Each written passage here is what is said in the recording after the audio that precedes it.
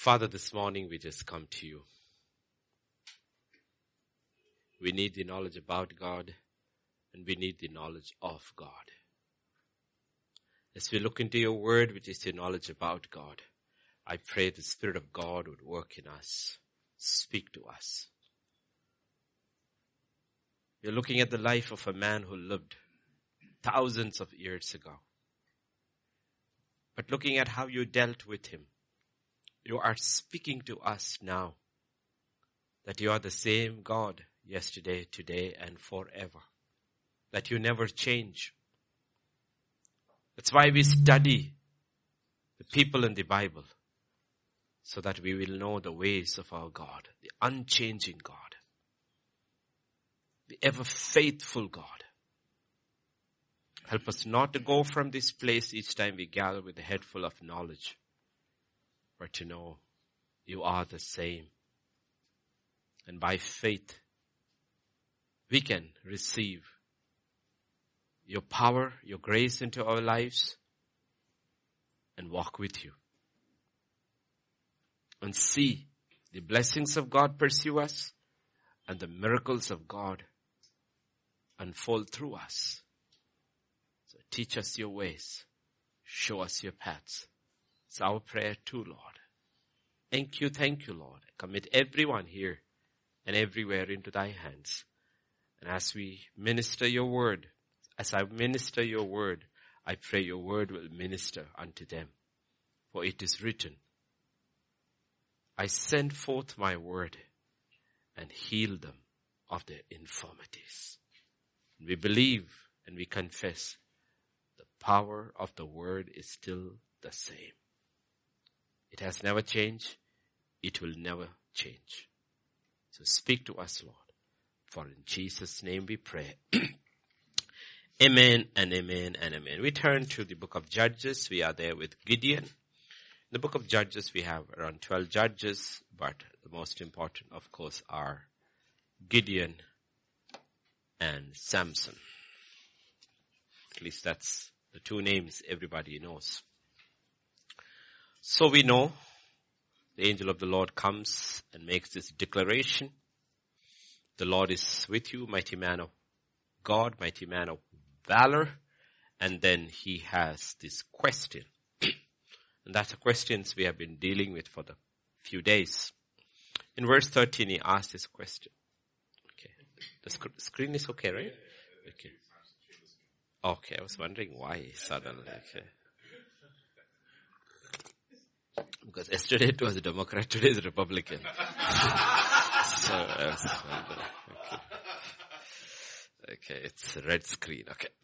Gideon said to him, "O my Lord, if the Lord is with us, why then has all these things happened to us?" Right? These are questions everybody asks. Every believer goes through this phase. Especially when you go through real trials and real testing. Okay. And we start questioning the goodness of God.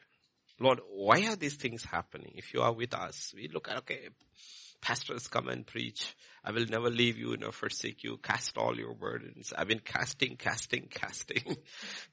All I know inside, I'm just downcasting. Nothing seems to be happening. Nothing seems to be changing, Lord. Why are these things happening to us? Where are your miracles? Meaning, why are you not intervening in my life? That's basically, Lord. I'm crying out to you, but I don't see you intervening. And this is a cry in the world.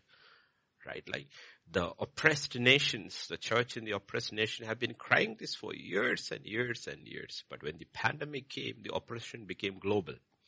So the church everywhere is crying out. The others can't cry. The Buddhist doesn't cry out to Buddha, why don't you heal me? They don't know that.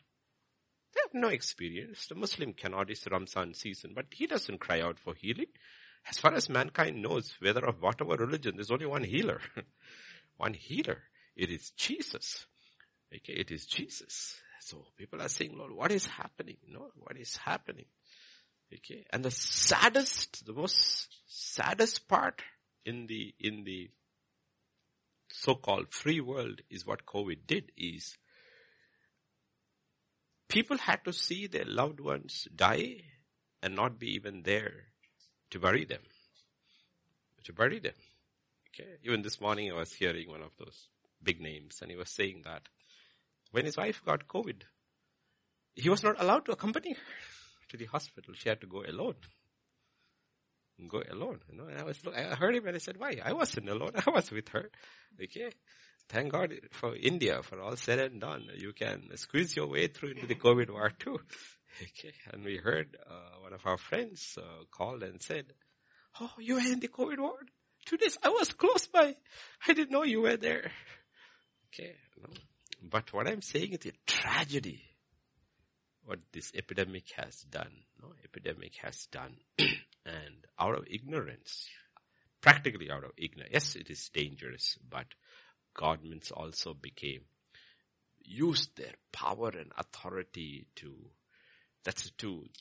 cow down the people, to control the people. And the cry is going on. Now, when your loved one dies, your spouse dies, your children die, your parents die, and you're not allowed to see the dead body, you're not allowed to be there at the burial.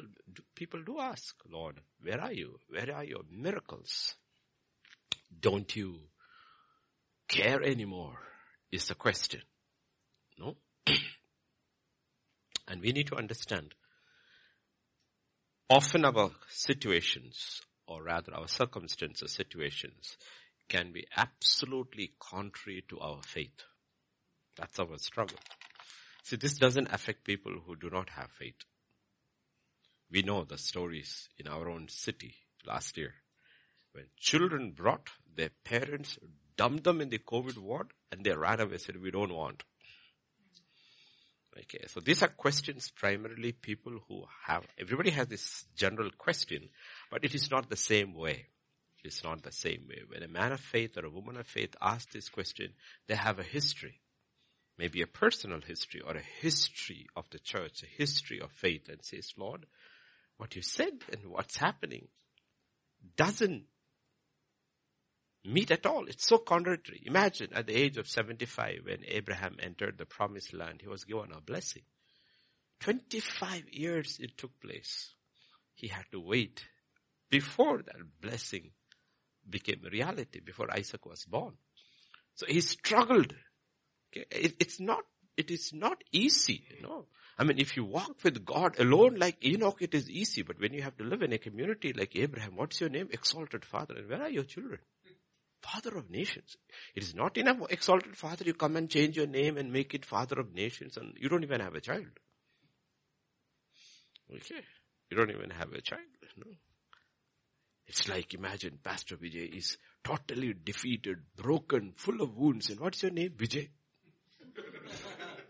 Why don't you change your name? Okay. It sounds like Vijay, for those who don't understand abroad, means victory. You know? That's the question Gideon is asking. You know, sometimes that's what happens, right? Moses, prince of Egypt, called to deliver Israel. 40 years like a fugitive, living behind, away from the Pharaoh in a desert, serving his father-in-law. Okay. Yet he's absolutely sure he was the one who was called. Divinely protected. Called, chosen, but hiding. What you heard, what's happening, it doesn't match. That is when these questions arise, Lord. If you are for us, why are these things happening to us? Like 2 dreams, fantastic dreams. You're preparing to be crowned. You end up as a slave for 13 years. What is that you saw or heard, and what is happening in your life? You know? That's why we looked at it on today's Thursday, right? On Tuesday. We may ask, God doesn't care. I don't think you care anymore. Maybe you care for someone else, but not for me. I feel like quitting. Okay, and this is what believers have to fight. Or we can. I mean, you just think for today is the 15th day of April, 4th month. That's been 3.5 months of this year is over. Do you know all our New Year resolutions? Did we keep one? Keep one? No, why? Because the world and the church is full of quitters. It does not matter if you quit on your New Year resolutions. But you cannot quit on faith. Quit on faith. Okay. You cannot quit on faith. There are two terms used in heaven. One is the term in the Word of God. One is the term called heaven, which more or less also means a place where we will all go. When you are saved, that's where you're going.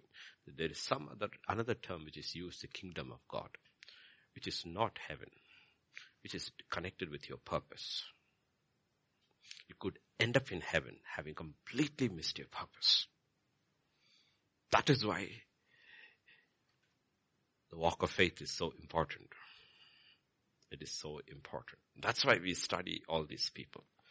Don't miss your purpose. Don't miss your purpose. I feel like quitting, like all of them. Moses felt like quitting. He's so disappointed, so discouraged, so down. When God speaks to him, he says, no, I can't send somebody. It took only one defeat. One defeat. One small little city called Ai, town called Ai. One defeat. Joshua was willing to quit and go back. He said, why? Could have better to have died. He sounded like the previous generation. He was part of that generation anyway. And he sounded like them. Like we know in 1 Kings 19:4, Elijah just wanted to die. He just wanted to die. He said, I'm no better than my fathers. I want to quit. Right? Absalom turned against David. David just fled. And then when he heard Absalom died, he just wanted to die. You know? These are the things which we need to understand. And the man of all men, I'm not talking about Jesus. He was the man. Then after him, we look at Paul, right? Acts 27 and verse 20.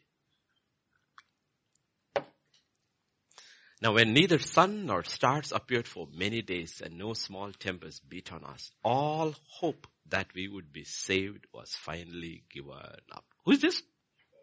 He also gave up hope. That's why the angel had to come. That's why the angel had to come. The next verses will say the angel of the Lord comes and tells him, you will not die for your sake.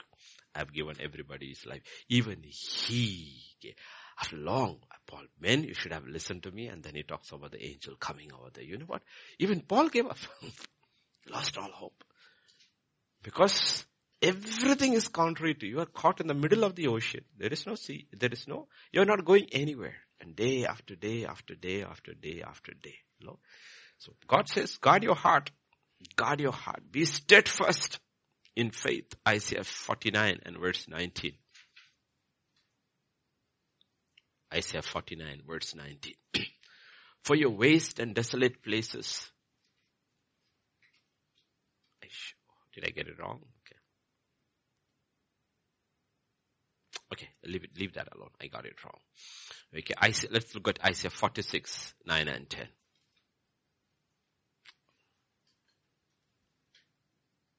Remember the former things of old, for I am God, and there is no other. I am God, and there is none like me, declaring the end from the beginning, from the ancient times, things that are not yet done, saying, my counsel shall stand, I will do all my pleasure. See, in all what they were going through, these people, what they forgot was that God's purpose for you and me never changes. We can lose it. It never changes. It never changes. God's purpose for Moses, Abraham never changed. It was to birth a child through Sarah. His purpose for Jacob never changed. His purpose for Moses never changed. For Joshua never changes. It doesn't change for anybody. And the purpose of God for every man in Christ is victory. It's not defeat. It's always victory. It is not. There is no purpose for God for a child of his which is defeat. There's no defeat. And that's what the word of God says. Isaiah 40, verses 27 and 28. Why do you say, O Jacob, and speak, O Israel, my way is hidden from the Lord, and my just claim is passed over by my God? Have you not known? Have you not heard? The everlasting God, the Lord, the creator of the ends of the earth, neither faints nor is weary. His understanding is unsearchable. Okay, and then comes the next verses. We know, very familiar, 29 to 31. He gives power to the weak, and to those who have no might, he increases strength. Even the youths shall faint and be weary, and the young men shall utterly fall. But those who wait on the Lord shall renew their strength. This is the key. See, waiting on the Lord is not difficult if everything is going for you. Waiting on the Lord when nothing is going for you and everything is going against you is what is difficult. But that is where you are asked to wait. Asked to wait. No? But the key is this: God never changes. Never changes. It is totally contrary to his character for him to say something and then say it will not come to happen. If it does not come to happen, it is because not that God changed his mind. We gave up. We quit.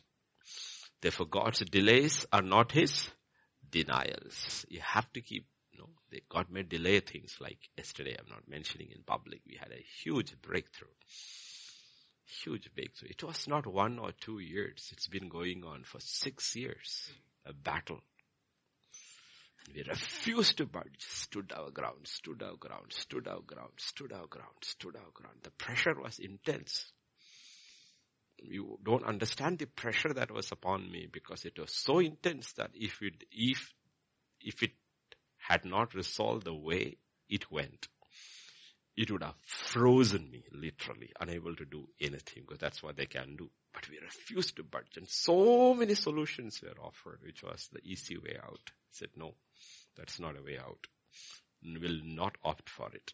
Then yesterday you see it's all gone.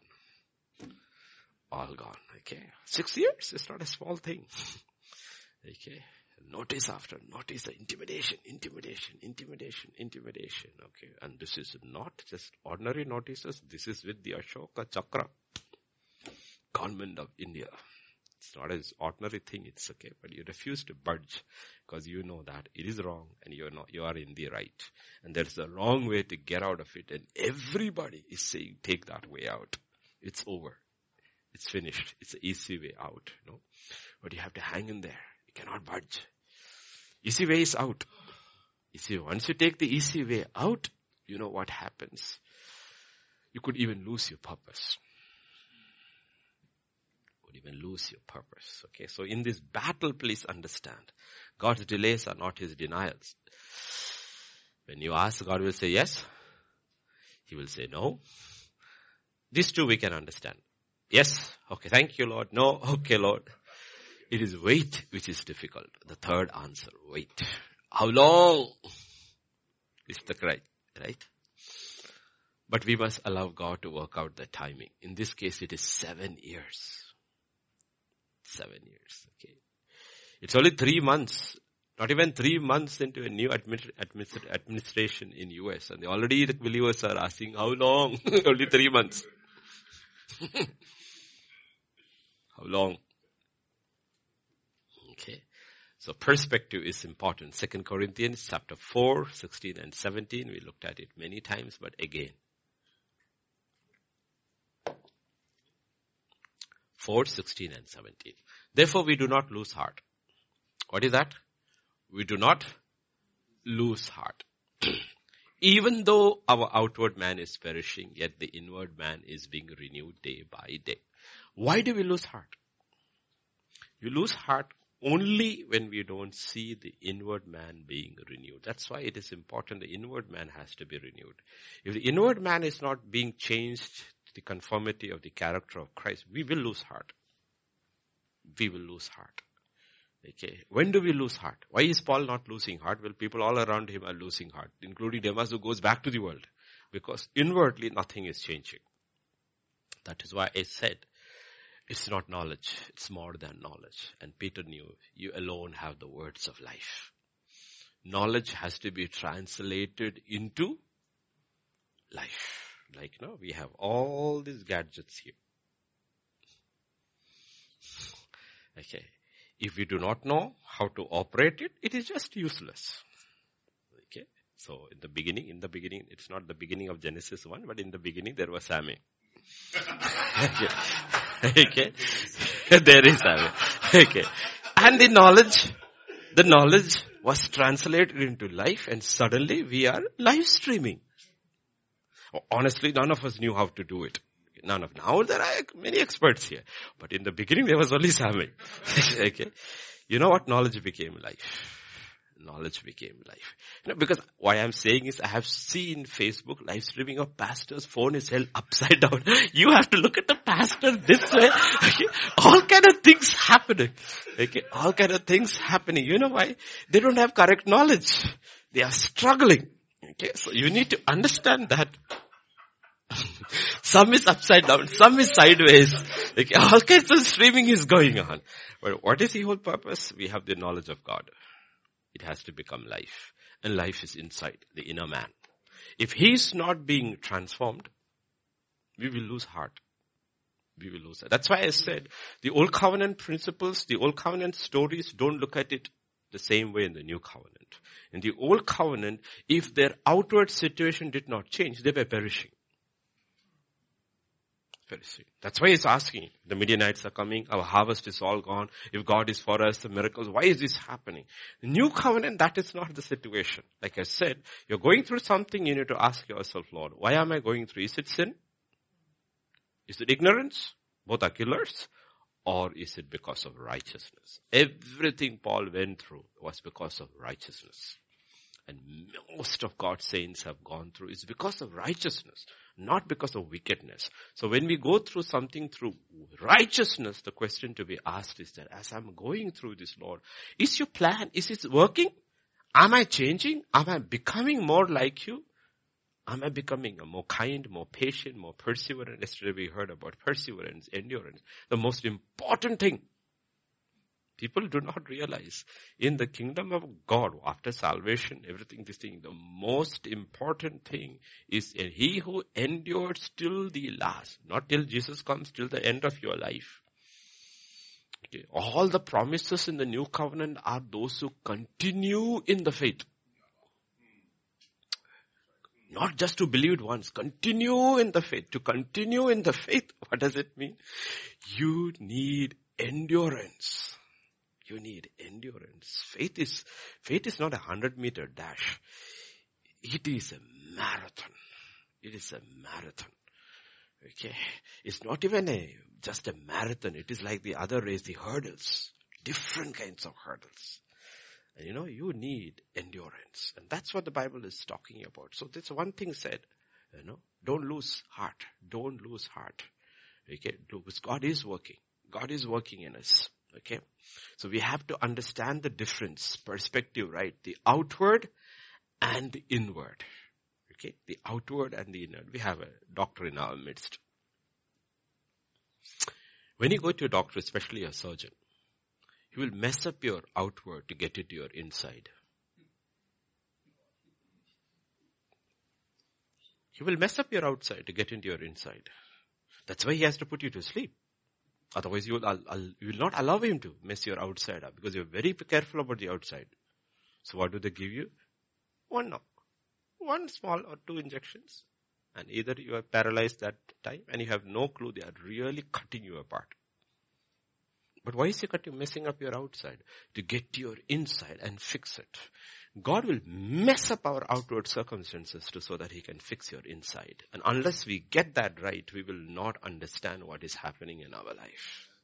That's what exactly he's saying. Okay. He will mess up our circumstances. Okay, why?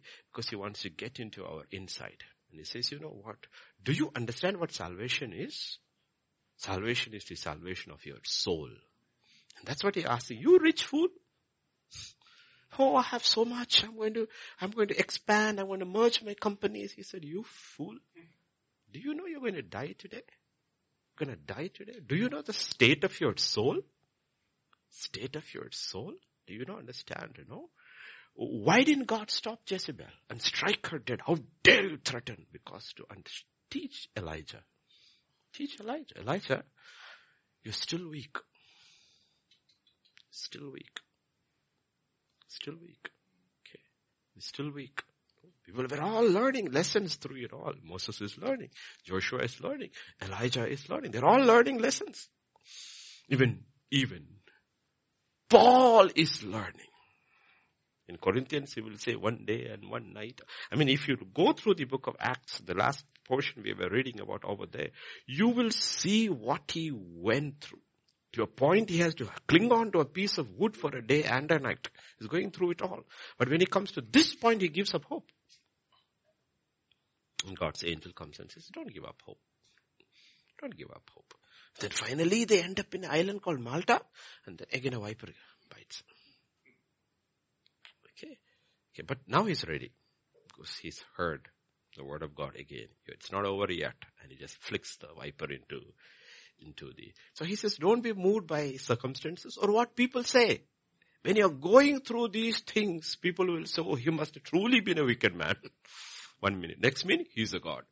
He said, don't listen to these people. Okay, it's continuous. Whether you are an apostle or whether you are a blind man, Bartimaeus, shut up or the Lord is calling you. Okay? Immediately, the flip like a coin. Okay? So God says, don't be moved by your circumstances. Don't be moved by the opinions of people. Just stay steadfast because God is trying to get into that real person. There's a real person, the person who is being saved, who is being sanctified. So God has to get us to see life differently. Okay? Then only you can be an overcomer. Okay? And second thing over there, for our light affliction, which is but for a moment. Okay, we'll say, Paul, it's only for you, not for me. But it is actually, if you look into eternity, it's just a moment, is working for us. Second question you need to ask is that, are my afflictions working for me? Our afflictions are supposed to work for us. We are not supposed to work for our afflictions. Our afflictions are supposed to work for us. Okay. Are my afflictions working for me? Okay, we know Corinthians 13. Love is patient. Really? I mean, is there some tablet you can buy which you take it and you become a loving and patient person? God says no. It is your afflictions that will make you patient. Make you afflictions. Okay, it is affliction. That is will make you kind. Not that it automatically makes you suddenly realize, you know what? You have to be. You have no choice. You have to be a choice. Joseph did not automatically become patient. He became patient as a slave because he had no choice. You are a slave. You have no rights. Be patient. Endure patiently. Okay, so he was a slave. And he thought, I am patient and good enough for God. It's not good enough for me. You're good enough for yourself. So he said, it's not enough. From here, I'm going to throw you into the dungeon. Now you are not just a slave. You are a prisoner. Okay, but by the time he comes out, he's patient and he's kind.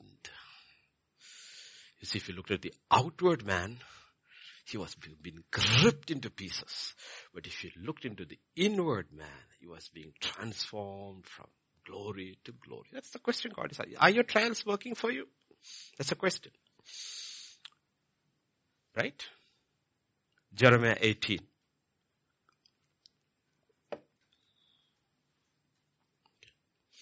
Verses 1 onwards. So we know that very, okay. Yeah. Even Jeremiah he's a weeping. He's a man who all forever crying. The word of the Lord came to Jeremiah from the Lord saying, arise, go down to the potter's house, and there I will cause you to hear my words. Meaning God can't speak to him. He says, no, I'm speaking to you. I'm not getting it. So I need to show you practically what I'm trying to tell you. Then I went to the potter's house, and there he was making something at the wheel. The vessel that he made of clay was marred in the hand of the potter. So he made it again into another vessel as it seemed good to the potter to make. Then the word of the Lord came to me by saying, O house of Israel, can I not do with you as this potter? Says the Lord. Look, as the clay is in the potter's hand, so are you in my house, O house of Israel. What is he saying? You go back to verse 3. Right? He was making. And the vessel that he made of clay was marred in the hand of the potter. So he made it again into another vessel as it seemed good to the potter to make. You know what is interesting in verse 4? He's got the wheel and he's making this thing and the vessel did not come out well. So what did he do? He took the clay and he threw it and he made another vessel. No, the clay was the same. He never changed the material. He never changes the person. You mess up, he will still turn you into something else. The vessel doesn't change. The material doesn't change. The material is still the same. He's saying, what the potter did to the clay, can I do to you, Israel? That's where his question, we are forsaken. God says, you're not forsaken. I'll fix you. I'll fix you. I don't forsake my children. I don't forsake. I don't want you. I'll pick another one. God doesn't do that. He didn't do it with Adam. He has done it with none of his children. That's a lesson Jeremiah is getting. He's saying, you know what? The potter didn't take the clay and throw it out and make a new one with new. He said, no, he used the same person and made him into a new man. Okay. That's the answer to Gideon's question. God said, don't I have the freedom to do it with Israel? If the potter has this thing, I haven't abandoned Israel. I have not abandoned Israel. I am shaping Israel. He hasn't abandoned anybody sitting over here. He hasn't. Oh, I have been abandoned. A lot of people think I have been abandoned. No, you have not been abandoned. God has not forsaken anybody. God is working on everybody to make them into something else. So the question is, are you overwhelmed by your situation around the world, anywhere, whatever you're going through? 1 Corinthians chapter 10, verse 13. No temptation has overtaken you. Temptation there has test, trial, except such as is common to man. But God is faithful. That's what Paul will say. God is faithful. Even when we are unfaithful, He's still faithful. Why? Because He cannot deny Himself. Meaning He cannot change His character. That's His nature. We are all sitting here because God's character doesn't change. We are all sitting and flaunting ourselves. You know why I'm sitting here? Because my character is changing. Glory to glory. God says, no. You're sitting here because my character did not change. Okay, my character. He will not allow you to be tempted or tested beyond what you are able. But with the temptation, He will also make the way of escape that you may be able to bear it. Isn't it true?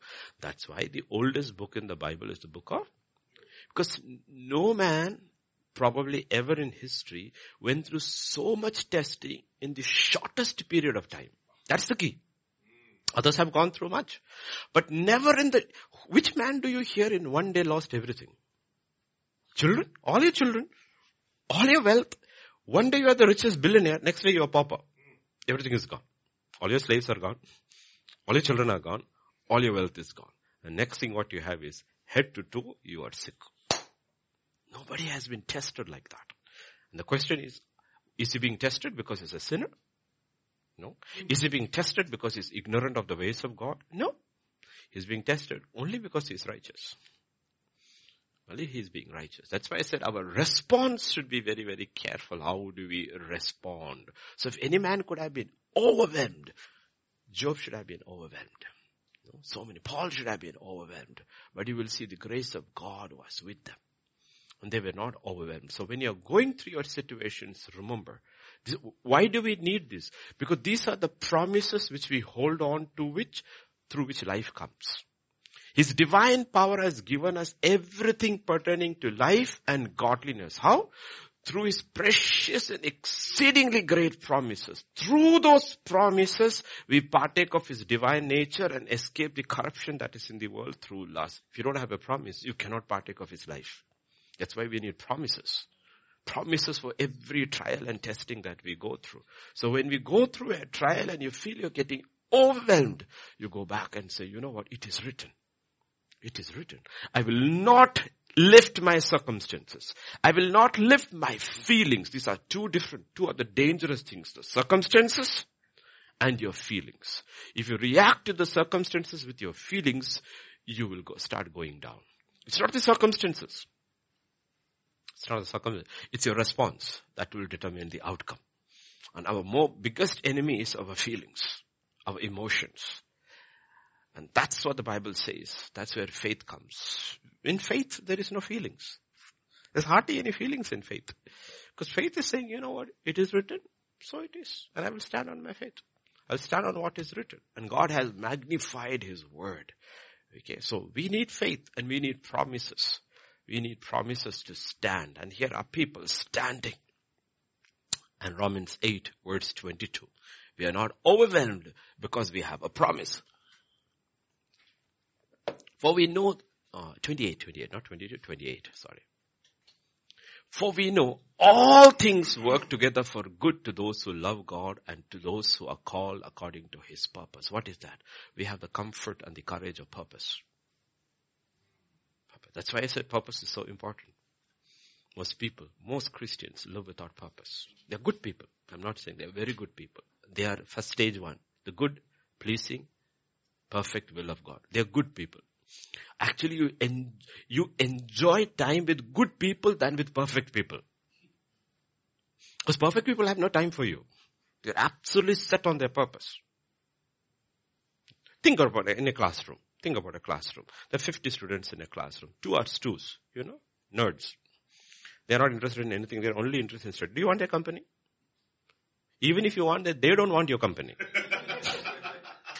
They don't want your company. Because they're very clear. This is my purpose. This is where I am going. And I am not interested in your activities. Okay? On the other hand, there is a fellow. His father has got plenty of money.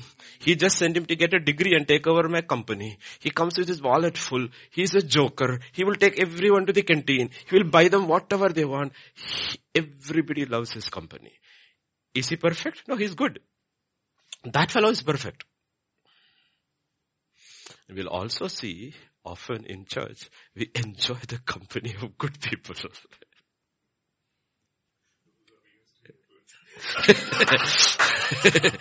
Good people. I'm not saying perfect people are bad. Actually, they are really good. They are excellent.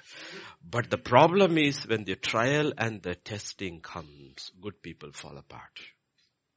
Because they do not have the courage, the endurance of a purpose. Demas fell away because he did not have a purpose.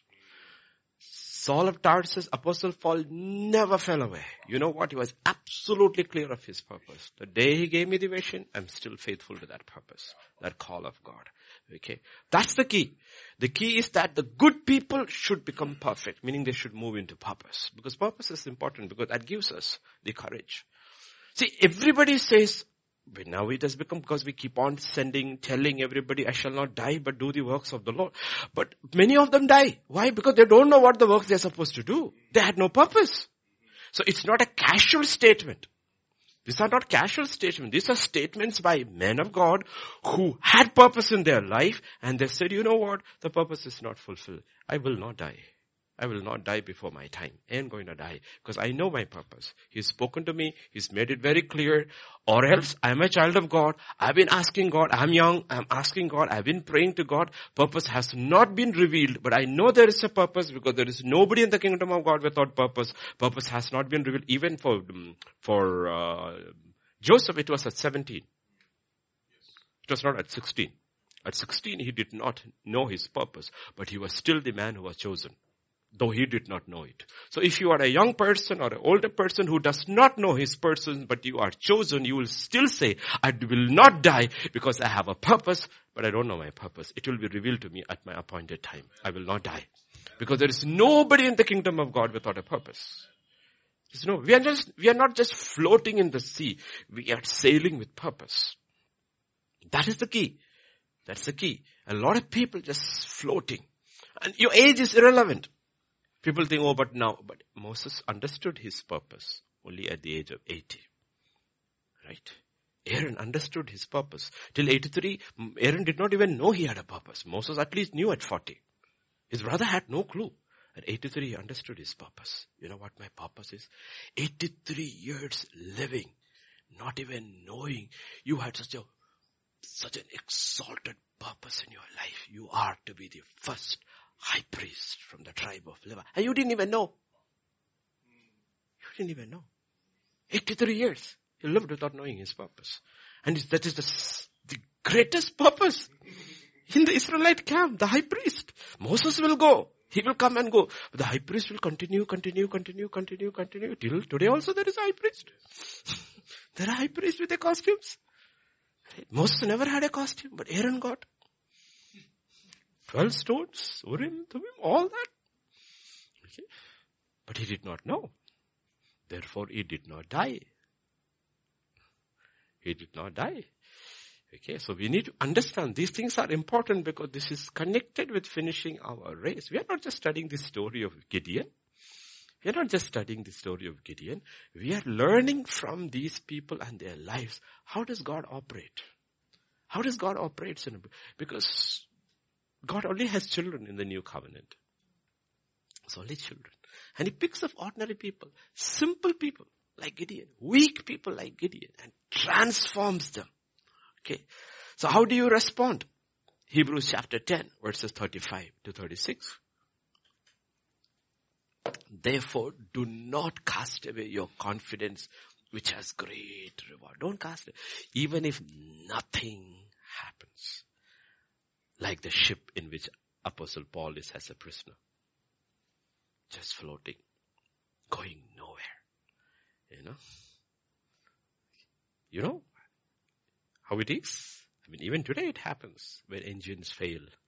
Your radio fails and the ship is just floating. Okay, now that was jammed. Nobody knows where you are. You're just floating in the ocean. I mean, that's why I don't like the ocean. I told you I never liked the ocean because the ocean is like, it's just unending. It just goes on and when it is still, see, we see usually in the shore, so we see the waves coming. But if you are in the middle of the ocean, there's no movement. It's just still. And you look everywhere around. The desert and the ocean. Everything looks the same. Imagine you are stuck there. Look, it's like the poet said, water everywhere. Not a drop to it. You drink that water, you will die. You will die. Stuck there. Going nowhere. Meaning life is like that. Going nowhere. How was Monday? Like Sunday. How was Tuesday? Like Monday. How was Tuesday? Like Wednesday. Is it the same? Is everything the same? Nothing changing in my life. The problems are the same. The problem seems to be increasing in intensity. Nothing seems to be changing at all. God says, don't cast away your confidence. Hang in there. Don't give up. Don't give up. I've been praying. I've been fasting. I've been crying. Nothing. Because this is what Gideon is asking. If God is for us, why are these things happening to us? Our situation hasn't changed. 7 years. Every time we work on the ground, we dig, we do all these things, and then the harvest is ready. Midianites come and take it. Everything is gone. The circle. Actually, if you look in the world, there's a circle. People are going, the circle of debt. They're going through. Because the entire world economy is framed on debt. It's on debt. Okay, on debt. But that's not the promise. That's not the promise. The promise is not debt. The promise is you shall be a lender. Shall be a lender. It's not debt. So we have to look at these things and say, Lord, I will not lose my confidence. Therefore, do not cast away your confidence, which has great reward. For you have need of endurance, so that after you have done the will of God, you may receive the promise. You have to tell them, you cannot receive what was promised without doing the will of God. The will of God has to be done. And we all know what is the will of God in the new covenant. Everybody common. This is the will of God, your sanctification.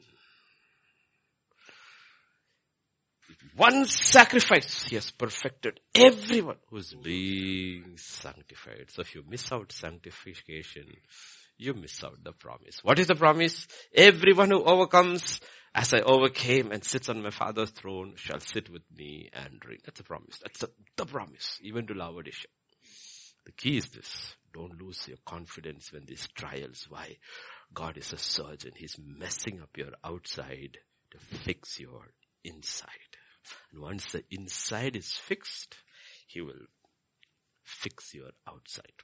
And it is not the way the surgeon fixed. The surgeon will leave a scar. When God fixes your outside in the twinkling of an eye, you receive a new body, there is no scar. No scar. I believe the only scars you will have on your body are the marks you received for Christ Jesus' sake. I believe it will not be taken away. Paul will have all his whiplash because there's glory in heaven. It's not like here. Here we hide scars. There nobody hides you. Look at that. He got that for Christ. This guy said, thank you, brother. Thank you, brother. Your life. No, this is glory there. I believe because Jesus carried that marks. Check. It's a new body. It's a resurrected body. That's the kind of body we are all going to get. But there were some marks he carried on his body. the stripes. I believe the nails.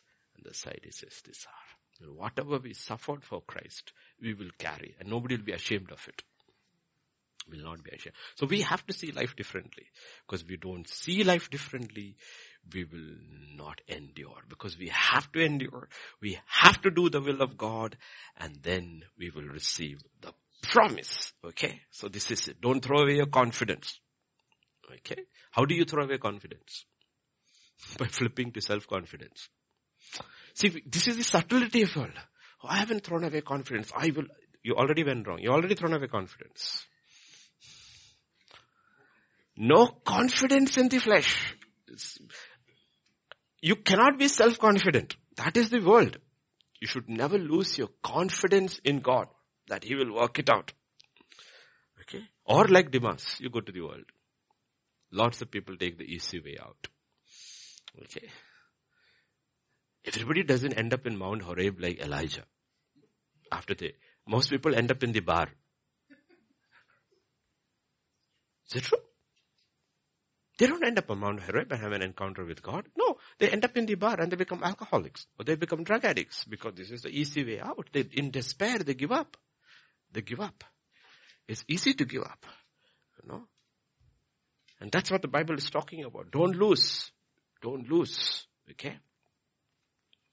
Or what else do? They change their aim in life. That is Demas. Okay. I believe Demas became very successful in the world. He became very successful in the world. Okay, this guy is crazy. I just can't handle. Okay, you want to do it, Paul, you do it. I just can't handle it. It's too much for me.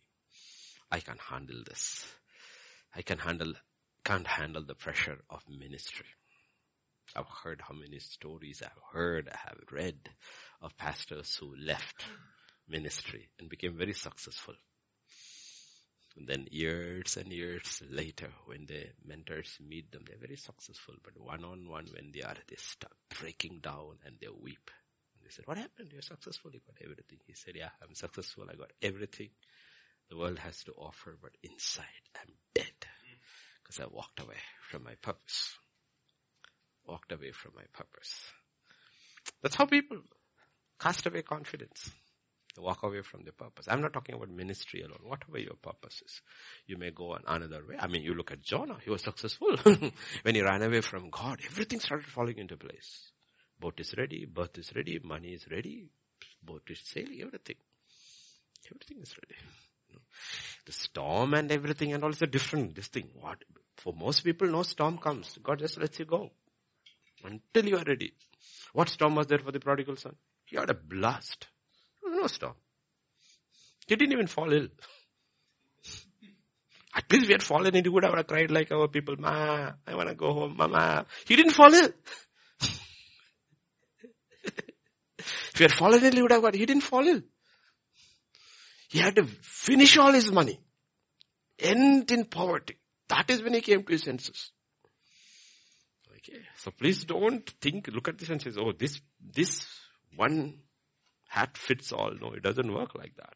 It doesn't work like that. Therefore, the questions matter. The questions matter, okay? And God does not have issues with us asking questions. Please don't misunderstand. God does not have asking. See, one person can ask the same, why have all these things happened to us in unbelief? Another person can ask the same thing in faith. Okay. Zachariah. Okay. When you preach together for a long time, you already preempt what is coming. Zachariah asked in unbelief, so he was mute until he saw the evidence. Mary asked the same question, but it was not a question in unbelief. It was, I don't understand, but let it be unto me according to your word. She asked the same question in faith. The other person, an older man, a priest, a Levite who had access to the holy place, had unbelief. The young girl, teenage girl, who never had any access to any of these places, had faith. But both asked the same question. So God is not saying you should not ask questions. No, you can ask questions. But the question is, are you asking in unbelief? You're asking in faith. I don't understand. But you know what, Lord? I believe you. I believe you never change. And I believe one thing. Above all, you need to believe this thing. God is good. It's the most difficult thing to believe. But you have to believe. Even when nothing is going for you, everything is going against you. Let me tell you, God is good. And He's not just good. He's good all the time. That is what it means God does not change. If my circumstances determines God's character, what kind of a God is that? That is why pagans have so many gods. A pagan cannot survive with one God. Because his circumstances is changing, and as his circumstances, he picks his God. You need to understand, it's just a human, rational, reasonable thinking. Okay. You have a goddess for wealth and you have goddess for wisdom, but your child is weak in studies. What is wealth going to do? Your father has got plenty of money. You are not going to worship this, you're going to this one. So your circumstances will, that's you look into pagan culture, Greek or any pagan culture, they have a God for every situation. Every situation. The funniest part of Indian religion and gods is that, like we say, in the beginning God created the heavens and the earth. So what is the first revelation of God? You go through India, do you find one temple for the Creator? No, he's completely ignored. No temple for Brahma. Nothing for the Creator. Because you created me, we don't need you. We're looking at the next fellow. You got nothing more in my life. Your work is finished. Now there is a sustainer. So the sustainer is all the avatars. Then there's another one who destroys. So he appears, don't destroy me. Everything is connected with the other fellow. You see how the mind, the rational human mind works. Okay. It's one of the funniest things. I have traveled length and breadth of India. Till today, I have not. I think there is one temple is what I heard. Yeah, one temple for the Creator. But I don't think anybody goes there. Anybody goes there. You see, his wife gets more attention than him. His wife gets more. You know who is his wife? His wife is Saraswati, the goddess of wisdom. His wife gets so much attention, he doesn't get any attention at all. But everybody wants wisdom, so they go to her. Okay. So, it's the same thing all around the world, the pagan culture. The gods' names have changed. No, the same thing. It's like Yeshua became Jesus, anglicized form. Pagan gods also changed their names here and there. Okay. So, please understand, this is the key. This is the key. You have to understand, why am I going through what I am going through?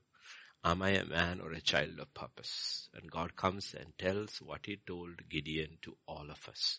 He says, God is with you, mighty man of, well, He doesn't say that to us. He says, God is in you, mighty man and woman of valor.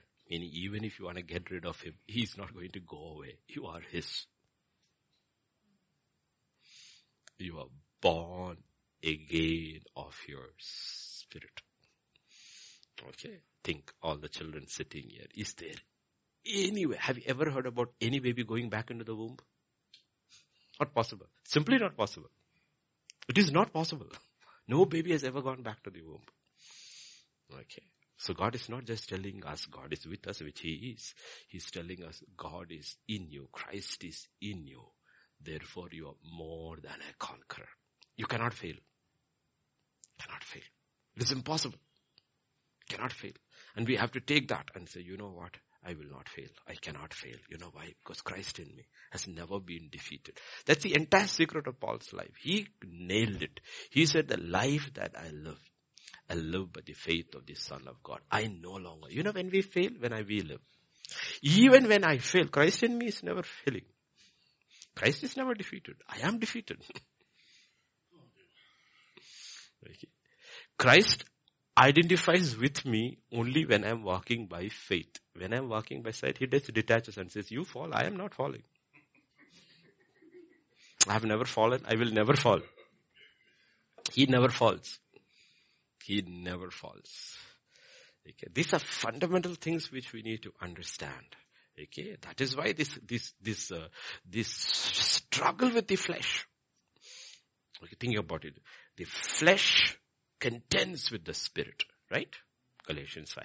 And the spirit contends with the flesh. How does the flesh contend with the spirit? Simply ask this question. No? I mean, we know scripture. How does it fight with the spirit? How do you know? Have you ever seen the flesh fighting with the spirit? Has anybody seen that? Because both are spiritual. Has anybody seen this battle? You know what that battle is? When the spirit tells you something, wonderful arguments the flesh comes with. It's arguments. That is what Paul was talking about. The flesh actually brings an argument. When the spirit says endure, the flesh will give you 10 reasons why you don't have to endure, and there is an easy way out. It's very powerful arguments with all the arguments of the world. In reason, logically put together, with the power supply also he will give you how you can escape. No? It's arguments. The flesh has a very powerful voice. Very powerful voice. And the more we listen to that voice, the more we go that way. You know, there are a lot of young people over here. Right? A lot of young people in our teenagers. Okay. Let me tell you, many of them are talented. Or if not, all of them are talented. But they know enough of the word by now. They did not know the word, it would have been okay. But they know enough because they grew up saturated in the word. So now, the issue is that they won't give their talents for God. They have talents, but they won't give it for God. Fully committed, they won't give it. Because they also have all the other arguments. They know it very well. I want to use my talents on the other side. I don't want to give it. One day, I will give it. So you know what? They're neutral. You are neutral. They know both sides. And there's a contention, and in the contention, it is not that the body is overcoming them. The arguments are overcoming. There are arguments, no. Because how do I know? Because I have this camera, these watches. Okay. So I know the difference in which these children study and they're watching movies. Though I cannot make out what movie it is, so I can make out to the screen and I will see the attention with which they watch movies.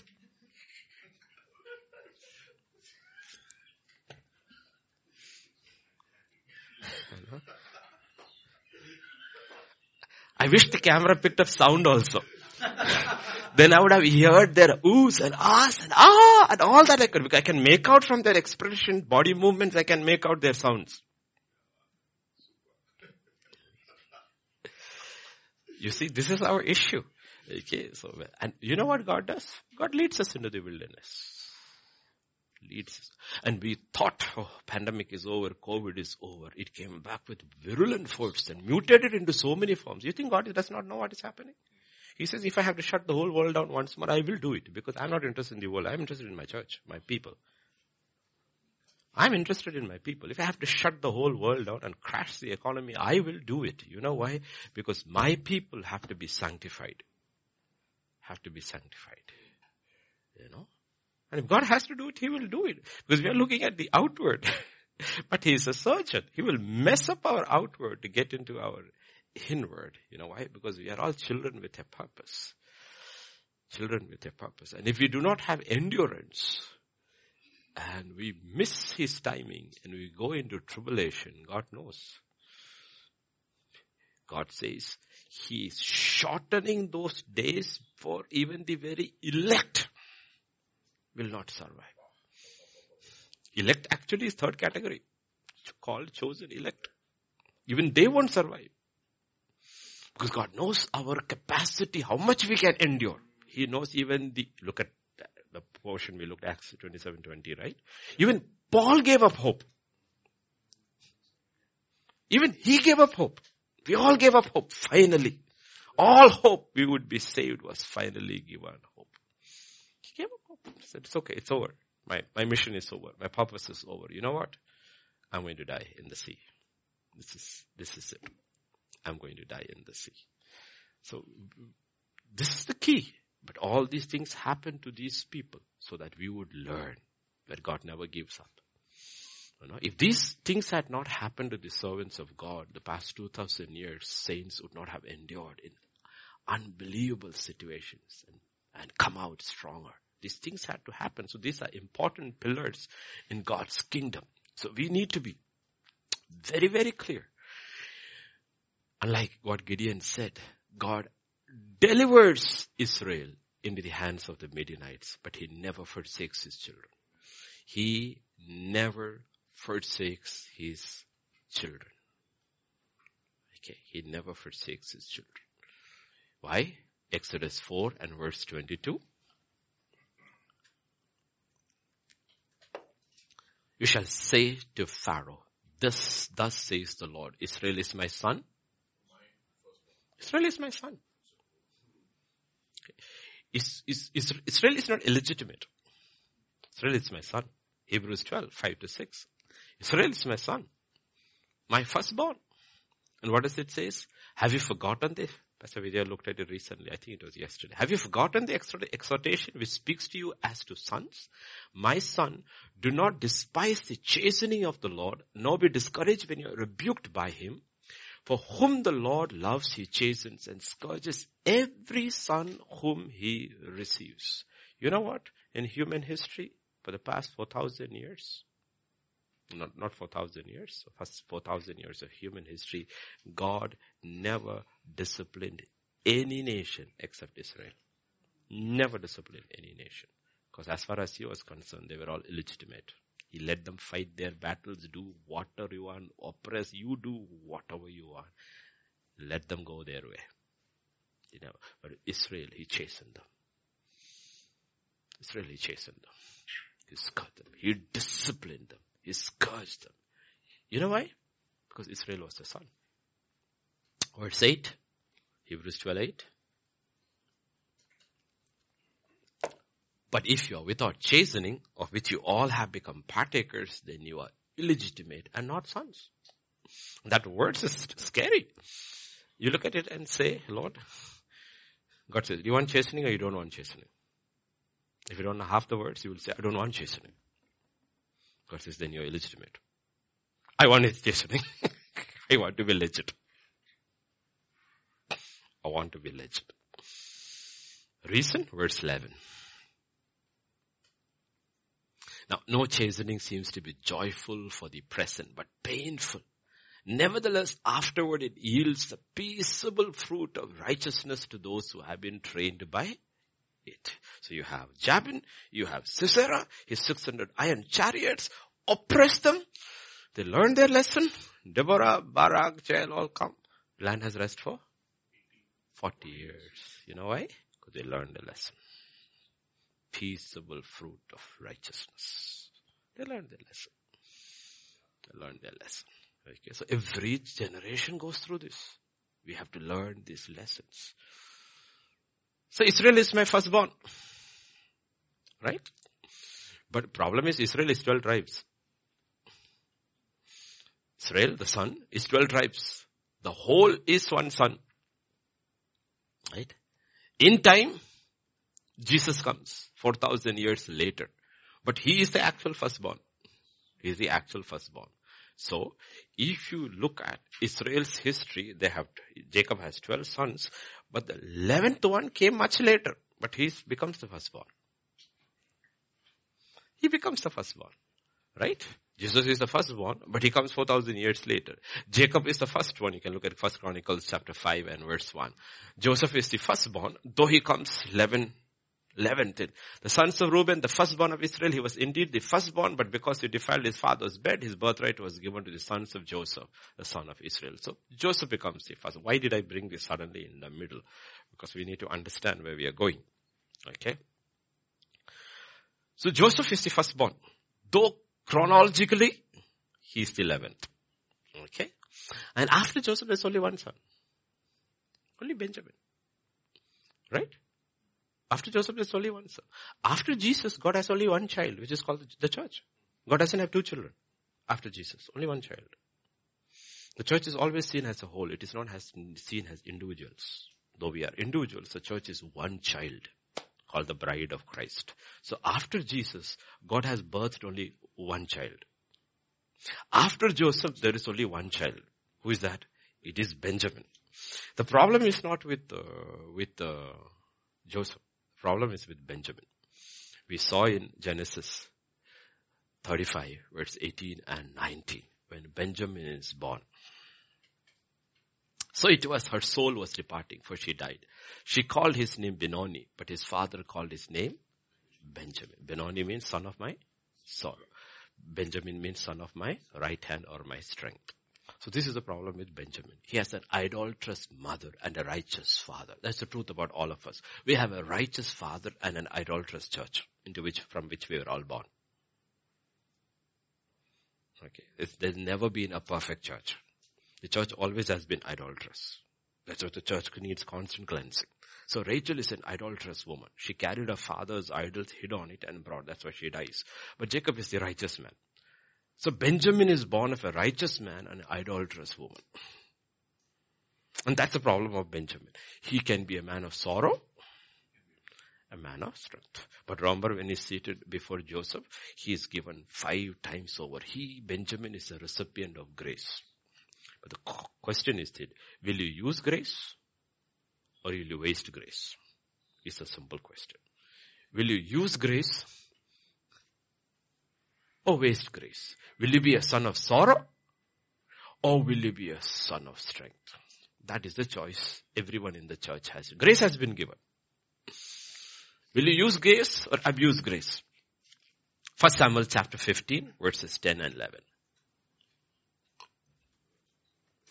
10 and 11. Now the word of the Lord came to Samuel saying, I greatly regret that I have set up Saul as king, for he has turned back from following me and has not performed my commandments. It grieved Samuel. He cried out to the Lord all night. What does the word of God say? Who's Saul? Benjamin. And God says it grieved. Technically, Saul should have done well. And the promise what was given to Saul was the same promise given to David. Your kingdom will last forever. It was of Benjamin. But he became a man of sorrow. Became a man of sorrow. So the pictures are there in the Bible. Philippians 3, verses 3 to 8. Another is Benjaminite. Okay. For we are the circumcision who worship God in the spirit rejoice and have no confidence in the flesh. Though I might also have confidence in the flesh. If anyone else thinks he may have confidence in the flesh, I more so. Circumcised the 8th day of the stock of Israel of the tribe of Benjamin. So here is another man. He began his life as a man of sorrows. He brought so much sorrow to the church. But he became a man of strength. Man of strength. Okay. That's the picture God is talking about. Everybody, when God finds us, or when God finds a man or a woman, he finds them at that stage of Gideon. Fearful, weak. And God says, I set grace before you. You have a choice. You can become a man of sorrows, or you can become a man of strength. Because God has only 2 children. One is called Jesus Christ. The other is called the church. Joseph and Benjamin. After Joseph, there is only Benjamin. And that's the choice we have to make. We can go, born of God, go into the world and become a man of sorrows. Though you may be having a blast, for your father, you're a man of sorrows. Understand that. For God, you're a man of sorrows. Saul is having a blast. He's king. Things are all going. He's fighting everybody and all. But for God, he's a man of sorrows. He's grieving God. Okay. Saul is not grieving over God. God is grieving over Saul. So please understand the difference. Okay. It's not that the Christians are grieving. No. God is grieving. Because you have taken the grace and you have become a man of sorrows. And then the others who have taken grace have become the man of strength. And God sets grace before us. So that's where we have to look at these questions he asks. If God is for us, why are these things happening to us? The answer is these things are happening to you because God is for you. Don't cast away your confidence. Hang in there. Don't miss your purpose. Don't look at the outward circumstances. Yes, outer circumstances may look really bad. Look inwardly. Otherwise it does not. Like I said, God is like a surgeon. He messes up your outside so that he can get into your inside and fix it. And knows us. So we hate that. That is why today we have so sophisticated keyhole surgery and all. You can come without a scar and everything. We are so painless. See, anything that has to touch our inside, we want it painless and with no scars at all. But God is not like that. He'll mess up your outside so that he can get into your inside and fix your soul up. Okay. And if you are a child, if you are a genuine, legitimate child, it will happen. It will happen. Otherwise you're illegitimate. Legitimate. And that's what God is talking about. Okay. So what we need is not a New Year resolution. What we need is a New Year revelation. God is for you. With the strength you have, go. And you will overcome as one man. You will overcome as one man. What is the strength he has? What is the strength Gideon has? And what is the strength everybody has? Have you noticed in the Bible, God never comes and speaks to an unbeliever? He warns them, don't touch this mind. This is only the thing. Okay? Think about it. I find that very strange when Isaac and Abimelech, that incident, remember? This is what we need to understand. Sometimes people don't understand God, His mercy and His grace. Isaac tells a lie. Tells his wife is his sister. Abimelech, in his straightforward thinking according to the culture and the laws of the land, takes her. And God comes and threatens Abimelech. Right? You know what? That's not the way we want. God should come and threaten Isaac. Lallu, is it what you're supposed to do? Instead, he threatens this fellow. Think about a situation like, there's a criminal and there is a cop. The cop arrests the criminal and God comes and threatens the cop. Let him go.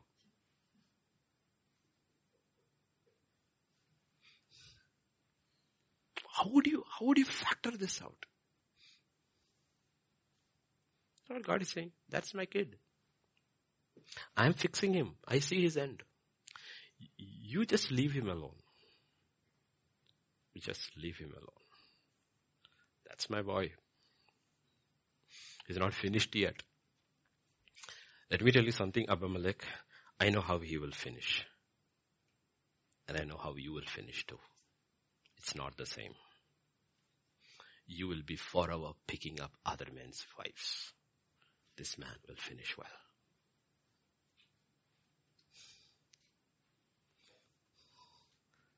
You will pick up any unmarried woman who comes in this country, you will pick her up.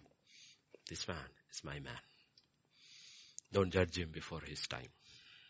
I know how we will finish. He's the author and the perfecter of our faith. Perfecter of our faith. So we have to look at God differently. God is not dealing with Gentiles. He's not dealing with pagan nations. God is even on earth right now. He's not dealing with nations. He's dealing with His church. And the church is spread around the world. Therefore, nations go through that. But God is dealing with His church. And if you're part of the living church, the believing church, God's body, then these things. So what we need is that, not a resolution. We need a revelation. What is that? With the strength that you have. That's what I said. Whenever you see God speaking to somebody, if you look at Hebrews 11, we don't have to go there. The first person onwards mentioned, what is the first thing that is mentioned along with them? He never spoke to a man who did not have faith. It didn't matter the portion of, it could be a minute, you need an electron microscope to see his faith. Meaning, you have to get into the wine press to see Gideon's faith. If you're outside, you will never see his faith. You need a microscope. Look into the wine press. This fellow has got total faith. The rest have no faith. This fellow has faith. God speaks to a man who has faith. Meaning, everyone has been given a measure of faith. And that's enough. With that faith, you go and I am with you. Faith that is not used is useless. You know why people are sitting like, I'm not use that word, like mannequins in a shop window going nowhere? Because they're not using their faith. It's not they don't have it. They don't use it. They don't use it. Everybody has it. Everything you need to be an overcomer is you already have it. What is that you have? Faith. It is by faith that you overcome the world. You are an overcomer. What do you need? A measure of faith. I've given it to you. That's enough. It is the faith of God. And it should be a faith that endures, that does not give up. That's why Jesus admires people with faith. Remember, as we close and go to prayer, remember that 4 men who brought the 5th man? They're attending a church service. Right? Have you ever, it's the only place ever, I think, in history where somebody attended the church service through the roof. We have Eutychus in the window, and everybody comes through the doors. These people came through the roof. You meaning, so what are they saying? We will not allow anything to stop us. This is our hour. He is here today. We are going to reach him. Okay, that's what. And you know, if you look at it, what happened over there, there's something that happened, which is different from all the miracles. That man not only got healed, he got saved. Jesus said, your sins are forgiven. And then he said, pick up your mat and walk. He got healed. When your sins are forgiven, what happens? You're saved. Why? Because he saw their faith. He said, healed and saved. Go back home. You know why? I like faith. Church services where people come through the roof. Come through the roof. And that's all God is looking for. Because if you look over there, why did God pick Gideon? Because he's the only one who had a tiny little bit of faith. And that's why he asked these questions. God does not have issues with questions. Because you will have only questions if you have been thinking about God. Moses had lots of questions. You know why? He's still thinking about God. You know why we don't have questions? Because we are not thinking about God. We have questions about every other subject. But we don't have questions that are related to God and why are these things happening, because we are not bringing God into that picture. And when we have questions that are related to God, God says, you know what? I'm not against you. I'm with you. I'm with you. This is why these things are happening to you. Now go in the strength as one man. As one man. As one man. And I will deliver you. Okay. Because people think it is wrong to ask questions. No. You should ask God questions. Should ask God questions. But it should be questions that arises. Because you look into God, you have heard so much, you have understood his character, and then Gideon asked, Lord, if you're for us. And we have been given much more. Much more. Much more. No? And like above all, you should have that strength that comes from purpose. And that's the incredible part, okay? Because when I teach the other churches about angels, and one thing I would say about Paul is that when he gave up hope, floating in the ocean, see, it's going nowhere. It looks like everyone gave up hope, in that everyone is he too. That's the time God steps. Angel comes and tells him, it's not over. It's not over. For your sake, what is that? I'm giving the life of everyone. And what are you supposed to do? You're supposed to stand before Nero, Caesar. Who is he going to stand before? Nero. He's called the most evil man who ever lived, probably in human history, because he was mentally insane too. The most evil man who ever lived. But you had to stand before him. And we will understand, Lord, but what is the point in standing before him? Because that's my purpose for you. Purpose for you. I was telling my wife in the morning, I already listened to 3 different preachers in the morning after this thing. And I said, one of them was saying the difference between favor. He says, Mary is called highly favored. Right? He said, please understand, when you have favor, that doesn't mean your life is easy. When you have favor, the sword will go through you. It will go through you. Sword will go through you. You are favored. Paul was highly favored. The apostles were highly favored. You know what? We think about favor and we are thinking about blessing and prosperity and all this. No, God says you've been chosen on mission. You're highly favored. But the sword will go through you. Go through you. And we have to look at that. We have to look at the blessings. We looked at blessings. We looked at miracles. We look at favor. There are different things. Okay, in life. But to the ones who are listening, this thing is that it's not over. It's not over. It's not over. We don't quit this fight. We're not giving up on this fight. Okay. We don't look at the COVID. We don't look at the wicked dispensation getting even more wicked and cruel. We don't look at it and we don't give up hope. No. The church is not going to go from this world in a whimper. When the church goes from there, she is going to go with a triumphant sound. She's not going to go like that. And for that, we need to have that triumphant sound now. Come, we'll pray. We need to have that triumphant sound now.